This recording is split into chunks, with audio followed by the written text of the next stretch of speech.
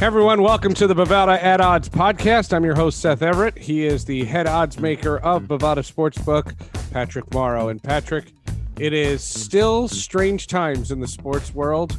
We are getting ready for the baseball all-star game, but the NBA finals are going on at the same time. Something is all twisted. This was a COVID-impacted season, but we're finally at the finals in the NBA. Yeah, and just who we expected all along, the Phoenix Suns and the Milwaukee Bucks in the NBA Finals. Yeah, it's been a wild and wacky road to get here, and that's part of the reason why we're here, I think, is all the injuries that was played in such a condensed season. But you know what? If you're the Phoenix Suns, much like you were my Toronto Raptors, you're not going to complain too much about the schedule opening up for you the way that it did. This is a former 80-1 NBA futures odds at the beginning of the year at Bovada, and they're now the minus 180 NBA Finals Series favorite over the Milwaukee Bucks. Could you just give me a round number of how many people bet the Phoenix Suns at the beginning of the year? A round number, less than 30. Okay. So it's that small. Okay. Yeah. And so for context, that would be, less than even 1% of the people betting on NBA futures. So the Phoenix Suns, pretty good position for us, even though their odds were as high as that to start the season. That's wild. And good for them. It's exciting for them. Milwaukee can't be a surprise, though. Milwaukee was, even though the Nets had done everything that they had done, Milwaukee still had Giannis, and they were still expected to go far, correct? Right. Milwaukee was expected to contend this year. They opened at 16-1 at Bovada to start the season. Saw some highs, I think of as high as 20-1. But, they certainly had a little bit of luck as well in the East with things breaking their way, especially in that Brooklyn Nets series where if the Nets were completely healthy, they would have been massive favorites. And that series still had to go 7 games, even with all the injuries to the Nets. So while the Bucks aren't exactly the exact same situation as the Phoenix Suns, who really did come out of nowhere this year, they've certainly benefited again from injuries and a little bit of fortunate happenstance with some of their other competitors. So, that being said, I think there's a lot of pressure on both these teams because once we are back to a regular NBA season where load management, more spacing between games, it rules the figure that, they're not going to run into this much kind of injury luck. If you're the Phoenix Suns, this is your chance. If you're the Milwaukee Bucks, the Nets are going to be healthy. The 76ers are going to be right there next year. I think this is, for both teams, a lot of pressure to get this done. But the argument still, Giannis Antetokounmpo got hurt on a bizarre play. That was a really tough play. He would have gotten hurt. The season didn't impact his injury. That's not a sore muscle or a pulled hamstring or something like that you're seeing throughout the NBA. And the health of Antetokounmpo pretty much defines the series. If he can find a way to get back in the lineup and be effective, that's Milwaukee's shot. Absolutely. And our numbers suggest that for any game that he's out or playing hobbled, let's say, that impact on the direct money line for each game is anywhere from 3 to 6% for Milwaukee's win expectations. So that's pretty massive stuff, but what you would expect for a player of his impact level.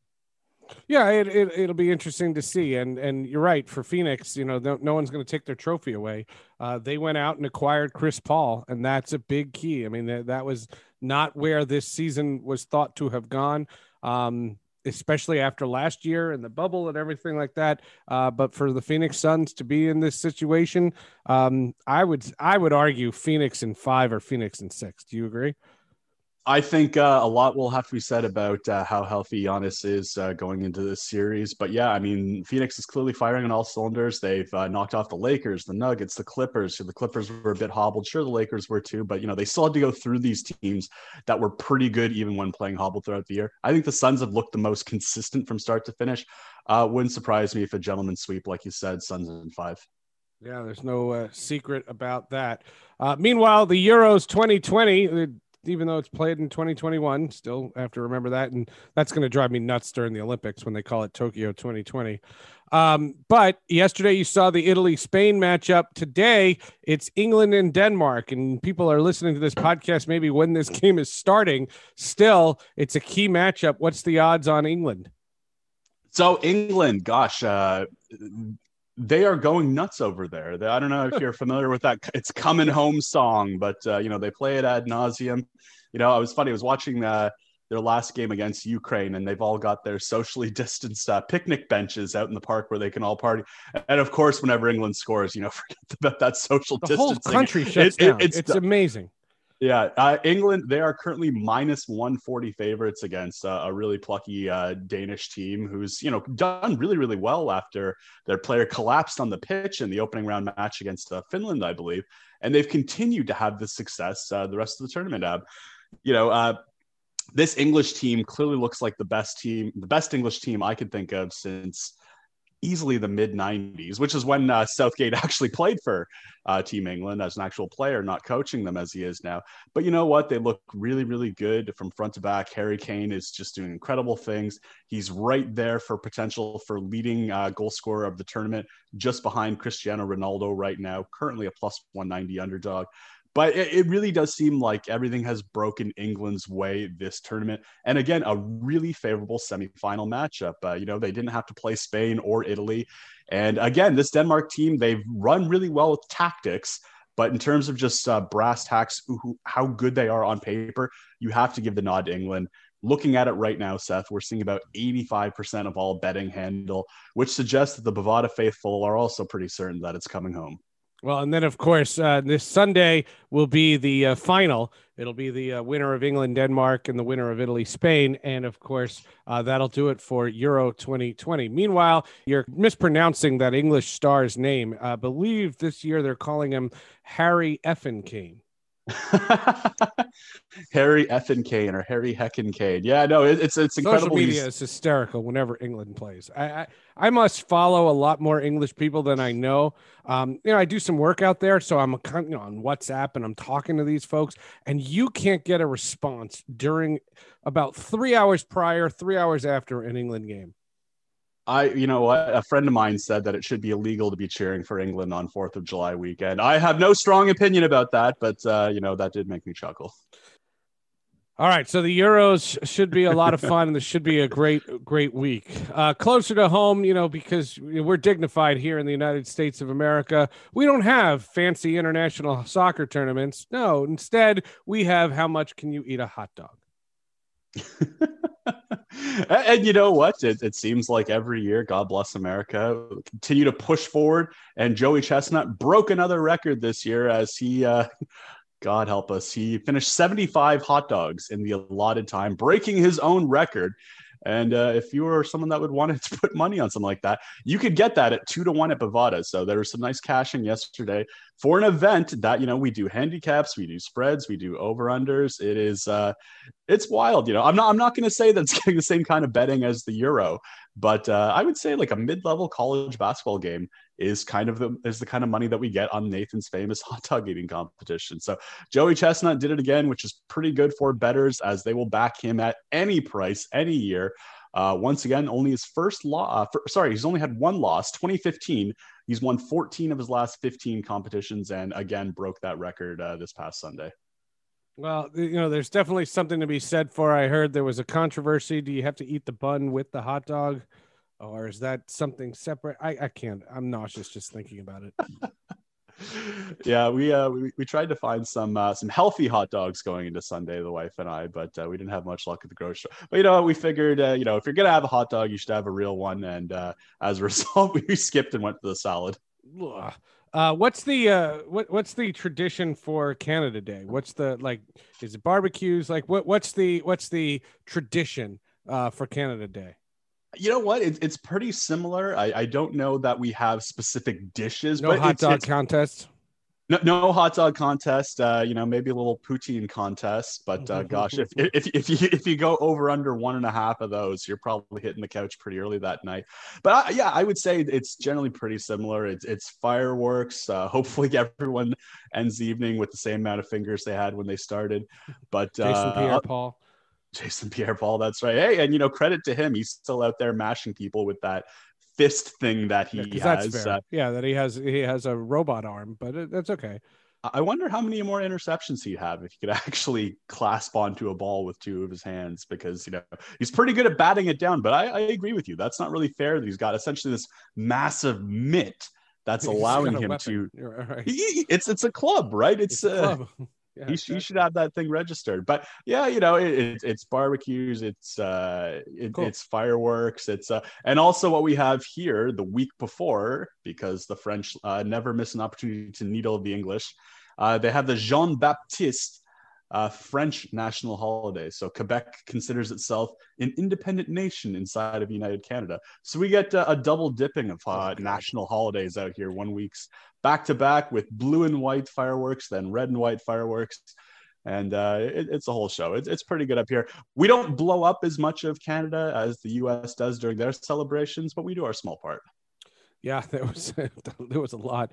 The crowds were crazy just because they're allowed to be. You know what I mean? And it was unnerving to watch. We didn't go into any massive crowds, but we saw some fireworks, and what you saw was just people just racing to be outside. It was like this big rebirth for the United States. And what I'm hoping for, and I don't want to divert too far, what I'm hoping for is that as the statistics come out here in July, I want to know the percentage of all COVID deaths for unvaccinated.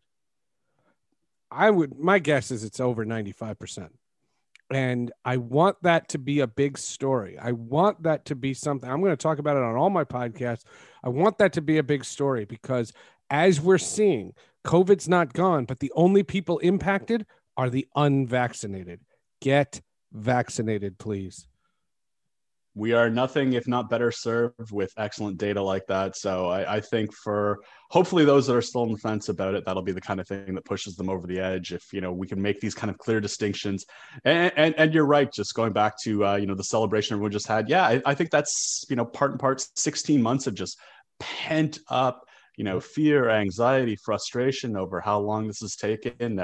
And it feels pretty great to feel, at least for once, that we're getting closer to the finish line on this. So. Thanks to everyone who's doing their part to make that happen. Although we're still in this kind of sports frenzy of Wimbledon, Euro, Copa, baseball, NBA, NHL just wrapped up. It's been wild, but it does kind of feel like there's some semblance of normalcy ahead. So that's a pretty cool feeling right now. And it's weird, but we're already at the midway point in the baseball season, this strange baseball season. And now they have the All-Star game. And the first ever two-way All-Star in Shohei Ohtani. What are futures bets on Shohei Ohtani? Oh my goodness, what a season he's having. So he's an interesting guy to try and handicap awards for, because there's this feeling that it's very tough for a pitcher to win MVP because they have an award just for themselves. They have the Cy Young, and I know hitters. I believe that, right? I've always thought they get their own award, so it should not be a pitcher. Yeah, and there's this idea that okay, yeah, batters get the Silver Slugger, but the Silver Slugger is not as prestigious as the MVP. No. And the Cy Young is the trophy for pitchers. So it has been a tough one to handicap, but while we have made Ohtani a much clearer AL Cy Young favorite at minus 200, we have actually made him a slight favorite at Bovada to be the MVP as well. Again, because he's what he's doing on both sides of the ball. It's we mentioned this before, but it's really Babe Ruthish in a way that I certainly haven't seen in my lifetime. And it's a shame that he's on such a mediocre team that would, again, impact his ability to win an award like the MVP, because it's a tricky award. And this is something as handicappers we really struggle with as well, because we can say a player is good, we can say he's how good, but if we're trying to handicap how people will vote on something, we are introducing a lot more arbitrariness and a real lack of objectivity as to how this award is even defined. I mean, sports writers argue about this every year. What does it mean to be the MVP? And I gotta tell you, Seth, that really creates a wrench in our plans for how we'd like to handicap. We'd just like to say that this guy is the best player based on this metrics. Boom, there we go. There's a percentage. But the uncertainty that comes with a voting process or things that are sometimes undefinable intangibles is pretty tough. But yeah, as it currently stands, Ohtani, the AL Cy Young and MVP favorite at Bovada. Yeah, it's going to be something pretty wild as the All-Star game comes about. The voting process is still done by fans. I'll give you a 15-year-old argument. Fans vote stupid. It's the same thing as American Idol. Then you have the players vote, which I actually take into consideration. But, given this strange year and given the strikeout rates and, all the things that have impacted this season, I'm curious to see if the All-Star game even resonates. And again, just to stay consistent, you and I have talked about how betting lines are usually a better gauge to how people are consuming sports because linear television has changed. Remember when we started this podcast, it was 65% of U.S. households still have cable. That's down to 50 now. It's 50-50 in the United States for people who don't have cable. It'll be interesting to see who watches this All-Star game. Yeah, it's one of those things each year that we certainly pay attention to because there's a good deal of money wagered on it. It's an all-star game that actually means something in terms of AL versus NL home field advantage, but it's otherwise not terribly compelling stuff. And I wish the game didn't mean what it does in the World Series. I thought it was an interesting wrinkle that very first year, but in terms of pure betting, I mean, it's something that's popular, again, because it's a day traditionally in the summer that it's not going to be going against much. Generally in the past, there wouldn't be regular baseball game that day. It was historically an isolated betting day for sports. So as a result, I think that's what gives it that extra kind of kick. But MLB All-Star Game, ever since there was that one that was a tie, it's not too interesting to me. I personally like the Home Run Derby a little bit more than the All-Star Game itself. It should be quite a show, and we'll see. It got moved to Denver. Remember, it was supposed to be in Atlanta, and it was very, very strange. It's just awful. Just the whole season, and we'll see how it all plays out with the All-Star game, and then we'll start to get into that, and then NFL training camps. Could you believe the summer is flying by? Yeah, NFL training camp, NBA draft coming up soon. We'll have props for all that crazy nonsense. It never really stops for us. This is when we used to start thinking about vacation at Bovada, but once again, like last year, we're postponing vacation until 2022. Yeah, exactly. Real vacations, at least. All right, that's Patrick Morrow. I'm Seth Everett. This is the Bovada At Odds podcast. We will see you next week. Have a good one, folks. We think.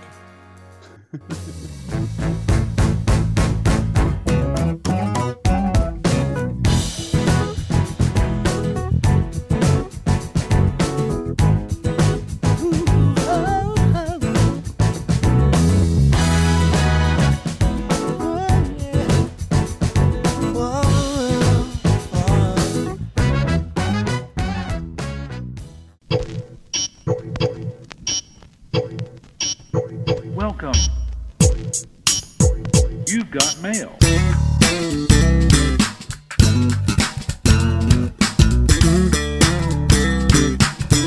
If you're into tech, you're going to be into Tech Stream. What is it? It's a new podcast because that's what the world needs, more podcasts. I'm Seth Everett, and he is Shelley Palmer.